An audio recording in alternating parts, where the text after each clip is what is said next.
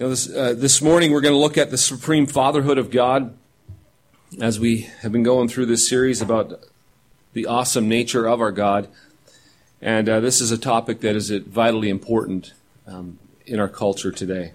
So let's bring our time before the Lord and ask for His blessing.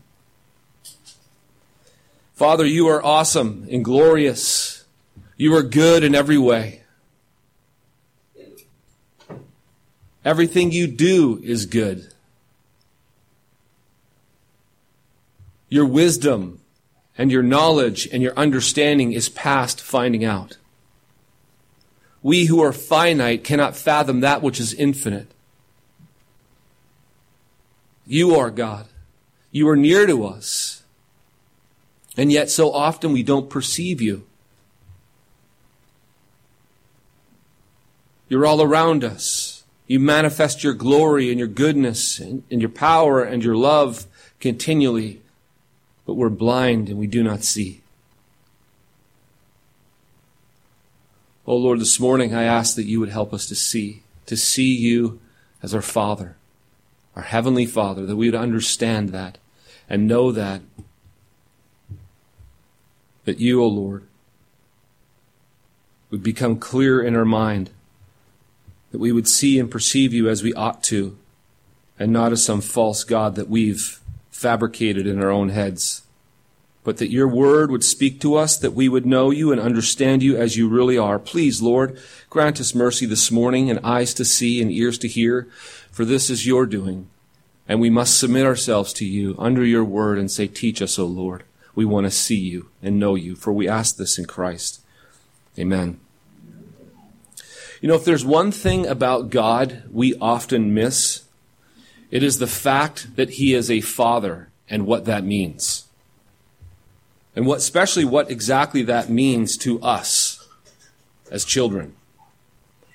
And then, if there's one thing that's needed and one thing that needs to be declared loud and clear in the world today, it is the fact that if you look around, one thing you will notice is the absence of fathers. According to the U.S. Census Bureau, 24 million children, that's 1 out of 3, a third, live without their biological father in the home. Individuals from father-absent homes are 279% more likely to carry guns and deal drugs than their peers living with their fathers. Consequently, there is a father factor in nearly all social ills facing America today. So why is it so important for us to understand the supreme fatherhood of God? Because without understanding our God and His fatherhood and our relationship to Him as Father, we don't understand what we're doing. We don't know what it means to be a father. And on top of that, most of us, all of us, have had fathers who are not very good image bearers of the Father. And so we even pervert who God the Father is based on the image bearers before us. Because their duty and job, all fathers, are to reflect the image of God the Father, and yet most of us have not seen what God the Father is really like. And so we have to go back to Scriptures and kind of get to understand who God the Father is, because every single one of us here is fallen. We're of our father Adam. And as a result, there's brokenness all over the place. So the image is marred, and even the very best case scenario, the best father in this world, the image is marred. It's not a true representation. And the only way we even know what it means to repent, the only way we know what it means to reflect that image is if we know and understand our Father. And so many of us do a lot of perverted things because we reflect upon the Father through the image bearers on earth. And where the Father needs to reflect upon the image bearers on earth, we have to understand fatherhood from Him, who is the supreme Father, the Father of all fathers. So the first thing I want us to understand this morning about God the Father is that He calls and covenants with His children. This is significant. If you go back to the very beginning in Genesis, where God calls to Adam and enters into covenant with them, he calls Adam to himself. And he brings him close to himself, and he enters into covenant. And we see this kind of being played out and articulated in Genesis chapter 2. It says, "Now the Lord God had planted a garden in the east, in Eden, and there he put the man he had formed. The Lord God made all kinds of trees grow out of the ground, trees that were pleasing to the eye and good for food. In the middle of the garden were the tree of life and the tree of the knowledge of good and evil." And if you jump down to verse 15, it says, "The Lord God took the man and put him in the Garden of Eden to work it and to care for it. And the Lord God commanded the man, 'You are free to eat from any tree in the garden, but you must not eat from the tree of the knowledge of good and evil, for when you eat from it, you will surely die.'" So here the Father comes to Adam, and Adam is begotten of the Father. The Father made him from the dirt and breathed the Spirit into him, and he's living. And then he calls Adam to himself, places him in the garden, and tells him what he's to do. You're to work and to tend the garden. This is what I want you to do. Work and tend the garden, and you're free to eat all of the trees you want, except there's one that you should not touch. And so there's these parameters. He gives Adam his calling, his parameters, his job description, and he describes to him what he's to live and do and what he's not to do. And if he breaks this established covenant between the two of them, he was going to surely die. So this covenant relationship is established, and the Father establishes it. He establishes it with his Son and says, these are the parameters. In here is blessing, out here is cursing. Here you'll get my love and goodness, out here is apart from me, and you'll get my judgments. A covenantal binding relationship that describes and explains to his Son exactly what is required of him. We see the same kind of thing God doing with his children throughout Scripture. If we move along in Genesis, several hundred years later, God calls Noah to himself, and he enters into covenant with him. And then God calls Abraham to himself and enters into covenant with him. And he does the same with Jacob. And then he calls Israel out of Egypt. And when he calls Israel out of Egypt and he walks them and guides them and takes them into the wilderness, he enters into covenant with them, Mount Sinai. In this process, God the Father reveals what the perfect Father does, in that he makes sure his children are brought near to him. They're brought near to him. He calls them to himself. And then when he calls them to himself, what does he do? He enters into covenant with them. He establishes the parameters and the boundaries, where the blessings are found, where the cursings are found. It isn't ambiguous, and it isn't a relationship built on insecurity. The Father establishes security in the relationship by covenanting, binding himself. Binding himself, and actually even willing, if you can see this in all the covenants, there's this element of blood coming in after the fall. God has the animals with Abraham split in two and put on either side, and he walks through and God the Father goes through them. As a symbol of may whoever breaks this covenant be torn in two like these animals. The Father is not afraid to make commitment. He's faithful. He calls his children to himself and he commits, full on commits. He doesn't waver. His word never is like a faulty promise or just a wish. It's a fact. His word comes to pass. And if there's one thing you notice in the Scriptures as you walk through it, God's word comes to pass. He never, ever, ever breaks covenant. Ever. He joyfully and gladly enters into a covenant, binding himself even to death. What does it mean to be a father? What does it mean that God our Father is our Father? It means that at the very least, this one thing, he calls his children to himself brings them near, and enters into a covenantal relationship with them where he binds himself to them. And this means a few things. One, God is not an abdicator. He's not wandering off doing his own thing. God is near and he draws near, and his desire is to be with his children, his family. Two, he's willing to bind himself so tightly to them that he will establish that in blood. And three, he clearly defines the parameters, the boundaries. He's the one who sets up how the household is going to work and function. The boundaries for the relationship. He's the one who says, hey, you want to have a good relationship? Then do X, Y, and Z. You want to have a really bad relationship? Do A, B, and C. And he says, this is how the relationship is going to work. He calls his children to say, this is the parameters of our relationship. And then the father does something else. In this covenant, when his children break covenant, what does he do? If we go through the scriptures, his children are always breaking covenant, aren't they? What does he do? He disciplines them. He disciplines them and disciplines them and disciplines them and disciplines them and disciplines them. And he will keep disciplining them until the point they will not turn back to him. They won't turn to him at all, but they go off away from him in utter and complete rebellion against him. And at some point, what he does is he cuts them off.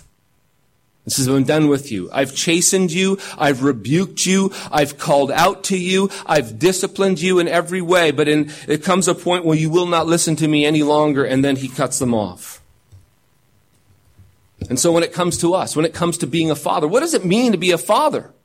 It means that you draw near to your children, you draw near to your household, you draw near to your family, and when you draw near, you establish a very deep covenantal relationship, a commitment that you will die before you break it. You might be broken in pieces by it, but you will die before you break it. Boy, oh boy, is that missing in the land or what? Covenantal faithfulness is all that matters. This is why we don't have fatherhood, because they don't even understand what it means. They think if their pleasures aren't being met, if their desires aren't being met, if it's not good for them, and if it's not something that's working out for them, see you later. You know, in a lot of cases they say see you later, they jet, but here's just as bad, an abdicating father who comes home and he's mindless, brainless, and he's not present. A father who's sitting there and all he ever does is he's eating at the table and his mind is just constantly in his work and he can't ever engage with anybody. He's never connected. He's there in body, but he's absent in spirit.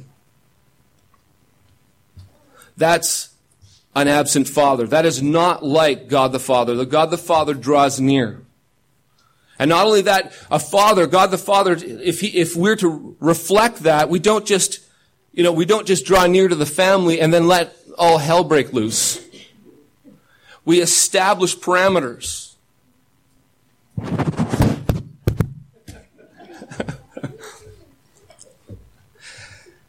We establish parameters. Establish the covenant. Okay, this is what's required in this household, and this is how it's going to go. And not just establish boundaries and requirements, but uphold them.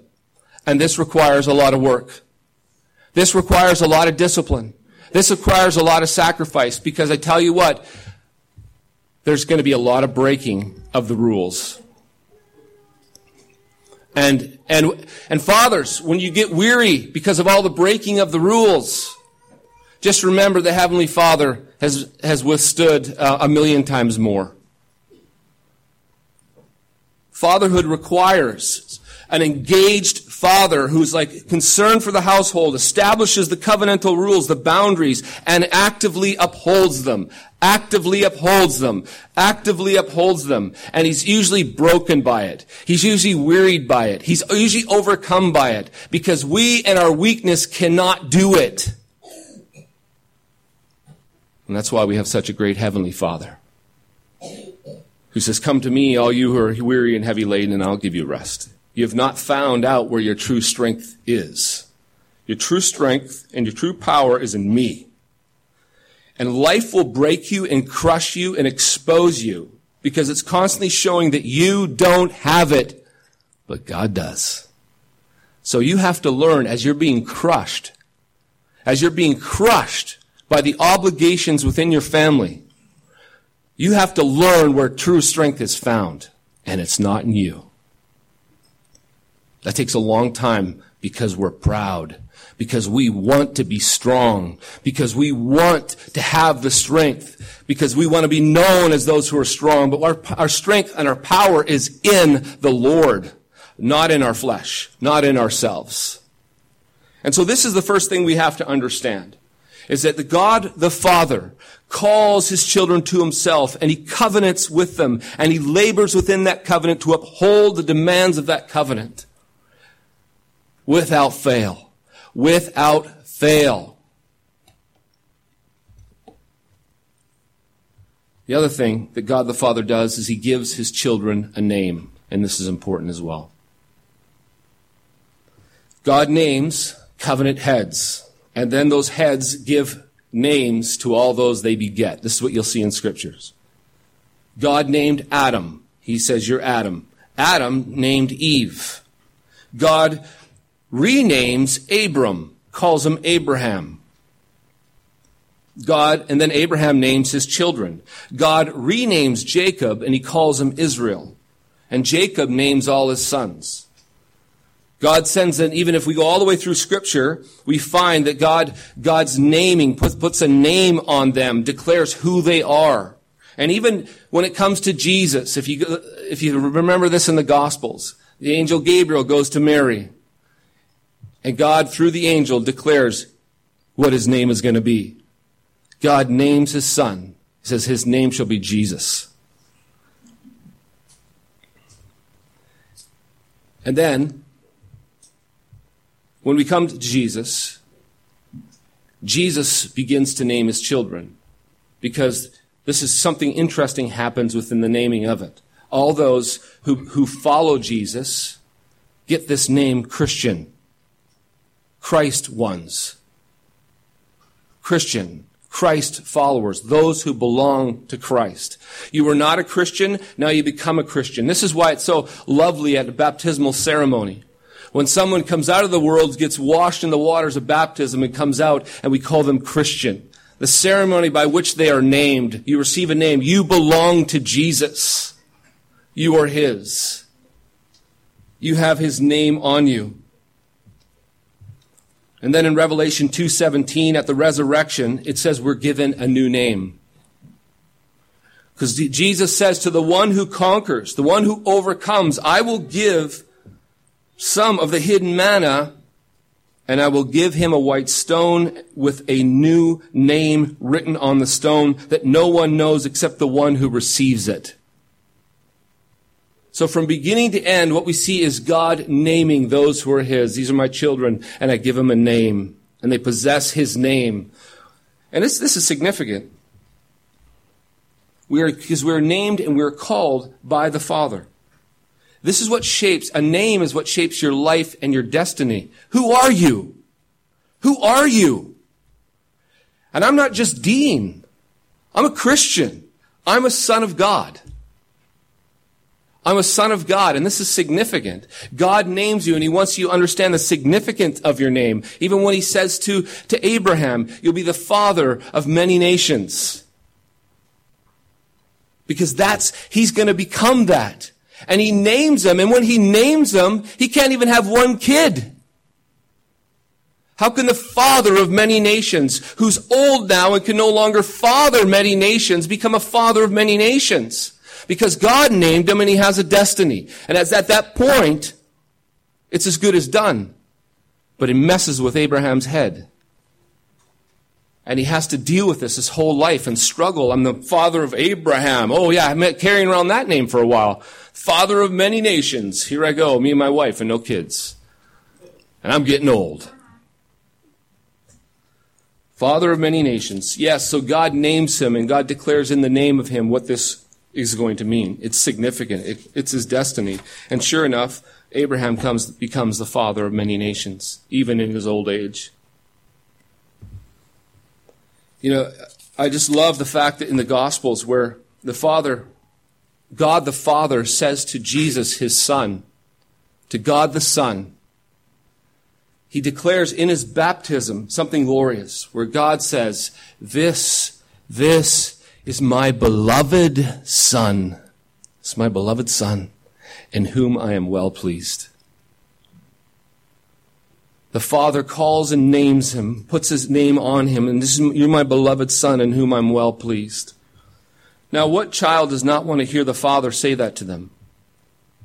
My beloved Son, whom I'm well pleased.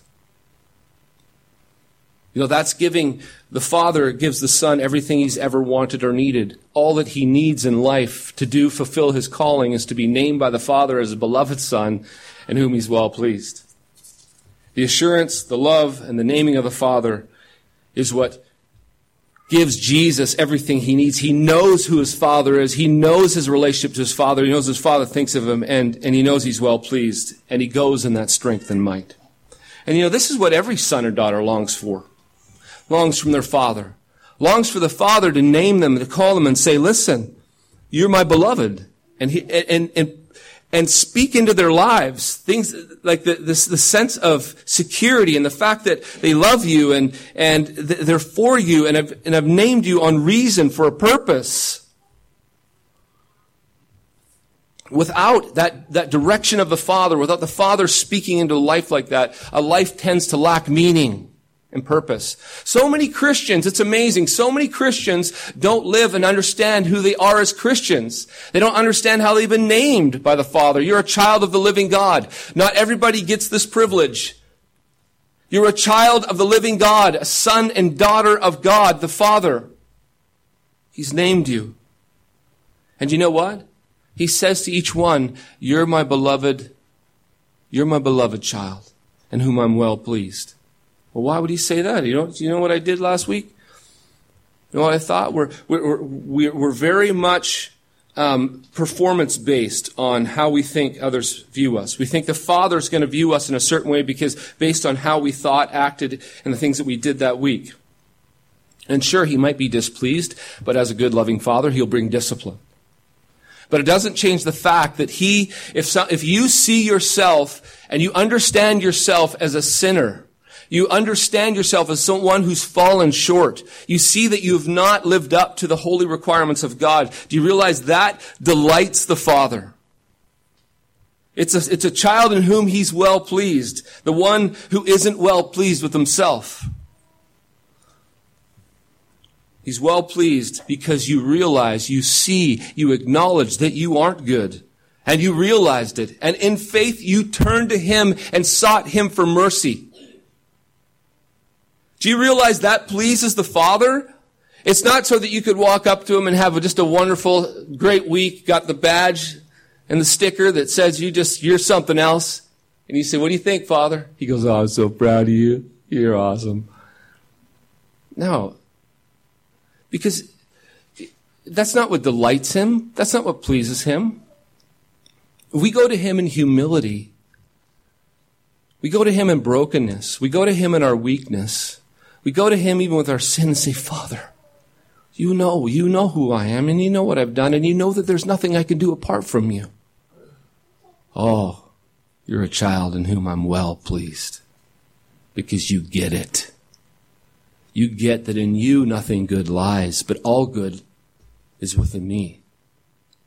And you're seeking me, and you're seeking the one who is good, and the one who can provide the strength, the one who can provide the blessing.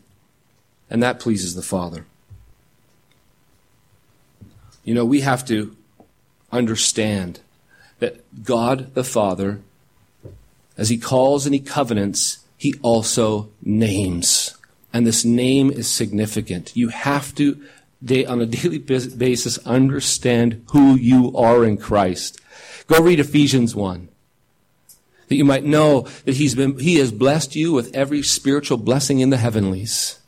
Just as he chose you, took you to himself. And he's named you, and he's forgiven you, and he's loved you, and he's given you an inheritance, and he's put his Spirit in you. He's done so many things for you. There's not much more he can do to prove and declare to you that he loves you. And he's put his name on you. And this is significant. You belong to him. I also want us to see that God the Father gives his children not just a name, doesn't just enter into covenant with them, but he also gives them a purpose. He gives them a purpose and a calling, something to go do, and then he sacrifices himself in order for you to fulfill it.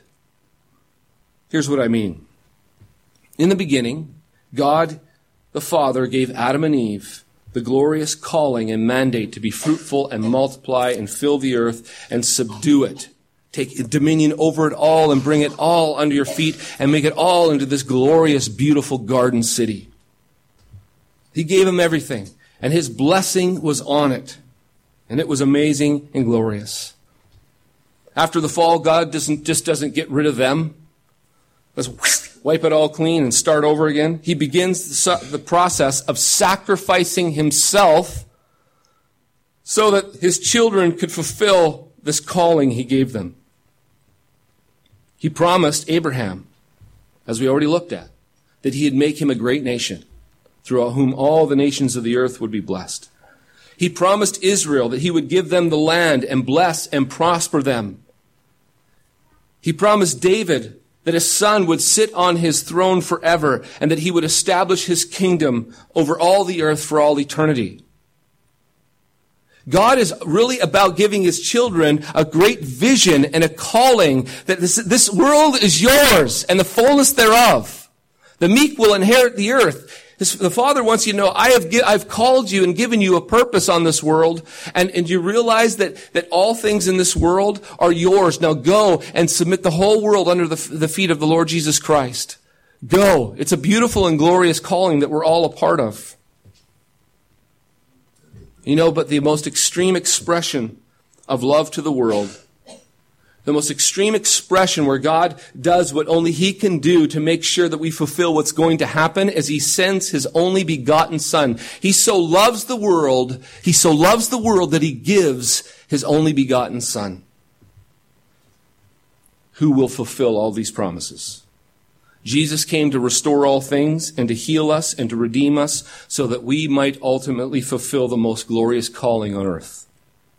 Jesus was given possession and authority over heaven and earth and all that is in them, and he was crowned with glory and honor. The nations are yours, my son. The Father says the nations are yours. You'll be judge over all heaven and earth. They're yours. I've blessed you, and I've blessed you with glory and honor, and he's seated at the right hand of the Father. And then Jesus, he turns to those who've been made the children of God through him. And he calls us to go and make disciples of all nations. Go and extend and spread the kingdom in every corner. Go. And he says, lo, I'm with you always, even to the end of the age. This beautiful calling to go take over the earth. Subdue it. Bring the kingdom of God. And there's nothing greater to be a part of than this incredible work of extending the kingdom. Because we know that the kingdom of God is going to take over the nations as we live under the authority of our King and proclaim the amazing news of what Jesus has accomplished. Jesus said, I will build my church and the gates of hell will not prevail against it. The nations are mine. They all belong to me. The victory of the gospel, the victory of the kingdom is a certain thing. The Son has been received the nations, and Jesus will sit on his throne, and people from every tongue, tribe, and nation will come in, and the kingdoms of this world become the kingdoms of our Lord and of our Christ. They become his. They are his. And he must reign in 1 Corinthians 15 till all things have been placed under his feet, until everything comes under his feet, and the last enemy is death. This is a glorious hope that we have. The Father gives us this hope, this exciting calling. I tell you what, when you look at the world around you, and you look at this, especially North America here, in America especially, and you see the state of things. Is it lovely? Is it delightful when darkness prevails? Is it wonderful when we see wickedness on the increase and righteousness on the decrease? No, it's ugly and nasty. It should grieve your heart. You should look at it and be broken by it. We should look around and we should see a world that is lost and decaying and death-filled apart from Jesus. The only hope for this world is Jesus.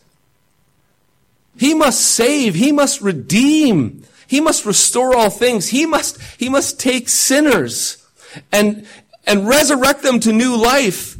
And he must join them to himself and to the Father in heaven, and they must become new creatures, and so that they go and act like they would a child of the kingdom would act.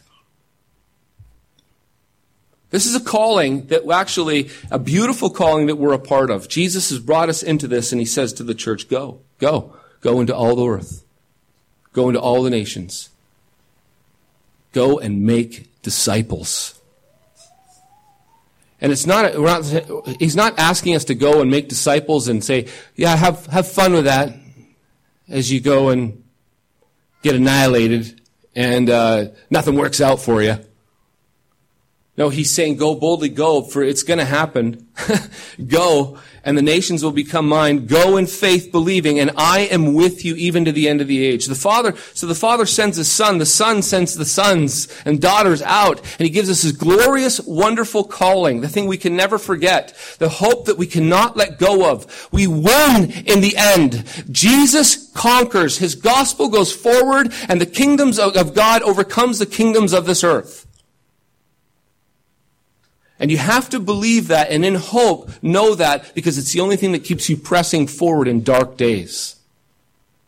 You know, one of the church's biggest problems today is that it's lost its sense of call from the Father, of his mission, and what it's supposed to be doing. We're just plugging along, doing our thing, minding our own business, and we're wondering what's happening to America. If you look around, you will see a country that's lost its way completely, lost its call. We go to work to make a bunch of money to build our own little kingdoms. We do our own things. We live for retirement. We have to have a hope. We have to have a dream. We have to have a call. So we make it up, and we make up something that's just like that of the world. And so, and part of it, we disengage.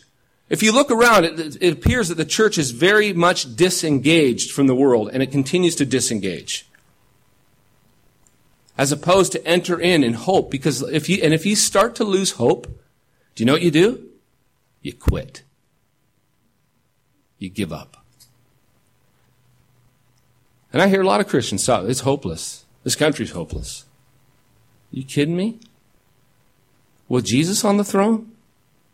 It's hopeless? I think we're seeing what we're seeing because the church is not understanding that who they are and what the Father's called them to and what he's promised. We're not engaged. We don't go to work singing the praises of God in joyful obedience, sacrificing ourselves and laying ourselves down so that the manifestation of the kingdom can come to our work. We don't go to our homes in the same way. See, one thing you notice about the Father, when he calls us to something, he's willing to sacrifice everything so that we can fulfill it. He gave his only begotten Son. He so loved us. And that's a distinct aspect of the Father. When it comes to something he calls us to, he gives everything of himself for it. He's willing to sacrifice everything, his deepest, dearest possessions for it, for his children's victory and conquest. So we need to be people who understand that God the Father gives a calling and then he sacrifices everything to fulfill it. Fathers, do we give our children a calling and then sacrifice everything of ourselves for it?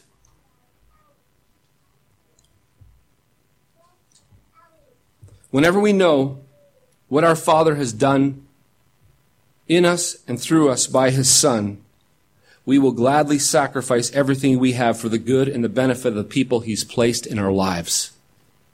When you see a man sacrificing himself for his family, for his community, for his church, for the people that God has placed around him. When you see that happening, you are seeing a glorious representation of the Father. That's what he does. He gives everything for the good and the benefit of his children. Here's a story of a guy I met through Facebook this last week, and he was sharing with me how God has changed his life. His name is Corey. And he says, God has put it on my heart to start an outreach ministry to tell everybody about what God and Jesus Christ has done for me. I used to be a drug addict and a drug dealer. I was once lost in darkness and I was the problem, but he transformed me. He changed my life, restored my family, my heart, my mind, and my freedom. He keeps blessing, so I will do it boldly in Jesus' name. I don't let anyone pass by without me telling them what Christ has done for me. This guy's what we call, this guy's on fire, right? And it's also very new to him. It's just like he became a Christian 5 months ago. But here's a man transformed by the love of God. He's come to know his true Father. And he's overjoyed with the love, with the freedom, with the acceptance, with the forgiveness. His life is transformed. He knows he's free. He's been set free. He's been filled with the love of the Father. And he's jacked, and he doesn't let anybody get by him without telling him, this is what God has done for me. Testifying what God has done for him. You know, see, Corey tasted the Father's love. He knows it, and he's making it known. And here's the thing. When we know the love of the Father in Jesus, we go then and we sacrifice ourselves and we give ourselves up gladly because of how he gave himself up for us. People who are, especially men and fathers who are unwilling to sacrifice, they don't know the sacrifice of the Father. When you know what the Father has done for you by giving his Son, and he's loved you and he's freed you and he's called you and he's blessed you, when you know that, that's what you go and do. As we looked at last week with the love of God. This love compels us and transforms us and sends us. We go, what happens is when we know the love of the Father and what he's called us to, we go home and we sacrificially love our families. We go to work and we sacrificially lay ourselves down for the good and the benefit of those around us. We go to church and we sacrifice ourselves for the good and benefit of those here. Because that is what true fathers do. You want to know what a father is? A father is one who lays down his life, sacrifices himself, and gives of himself. And at the end of the race, at the end of the day, he's dead and exhausted and wearied. Because he's marred and scarred because he gave himself. Just as God gave himself to him. And any father who doesn't know the Father, God the Father, and doesn't know his love, and doesn't know how the fact that he's called them to himself, covenanted with them, named them, given them wonderful calling, and the Father sacrifices everything for us. Anyone who doesn't know that will never live that. Do you want to know whether you know it? You look at and see whether you're living it. I'm telling you what, a desperate need in this nation is for men to understand God the Father. And understand and know what that means. We start to get it and understand it, and you'll see men sacrificing everything for their families. More than gladly willing to covenant and enter into covenant and faithfully live out that covenant and sacrifice themselves for that covenant. You'll see fathers naming their children, giving them a calling and doing everything they can and blessing them to fulfill that calling in Christ. But you know what is really awful? Is to look at a fallen man who's never known God the Father. Never known. Because all you'll see is a horrible state of a man posturing in his bravado. We men, don't we love to give the impression that we're strong? Don't we love people to think of us as being capable, as taking care of things, of being the one who's on top, of being the one who's the victor, being the one who's able to accomplish, the one who's able to put down? Of course we do. But it's all of the flesh. The crazy part is that most bravado and most things that are put on, if strength is put on the outside and you're trying to through clothing and big trucks with big tires and big mud flaps and big flags hanging off the back and big guns and big everything, it's bravado. Because inside is a tiny little boy who's terrified that they might be found out. He's not a man. It's all a show. You want to be like the Father? Lay down your life. Do you know what the shooting in Florida that just happened? Do you want to know the true man? There's a couple men there that actually, they took bullets and died so other students might live. And cops fled. You know, we have to understand that, you know, to be a true man and to truly live as a man, you really got to know what it means to die. Die to yourself. And I'm not talking just the big take the bullet. You know, we all say, I would take the bullet. I would definitely take the bullet. Well, you can't say that until the bullet comes.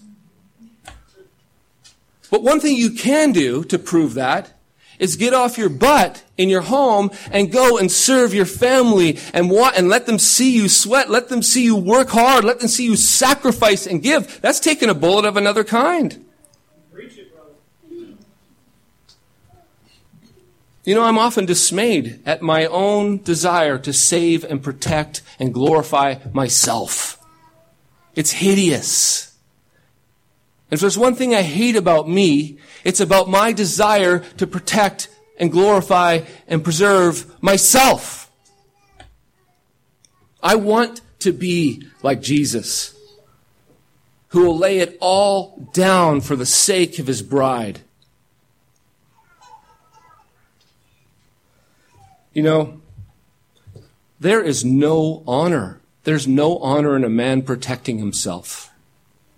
There's only honor in a man laying down his life for those he's called to love in the practical details of life. You see a man humbly serving, giving of himself, willing to sacrifice himself in the day-to-day, that man would take a bullet any day. Because he's doing it where it matters and counts on a day-to-day basis. He's manifesting that very thing, the willingness to sacrifice himself and lay himself down for his family. You know, here's something significant about a boy. A boy wants to be coddled and have his owie taken care of, and he wants to be given a big hug and told he's going to be okay.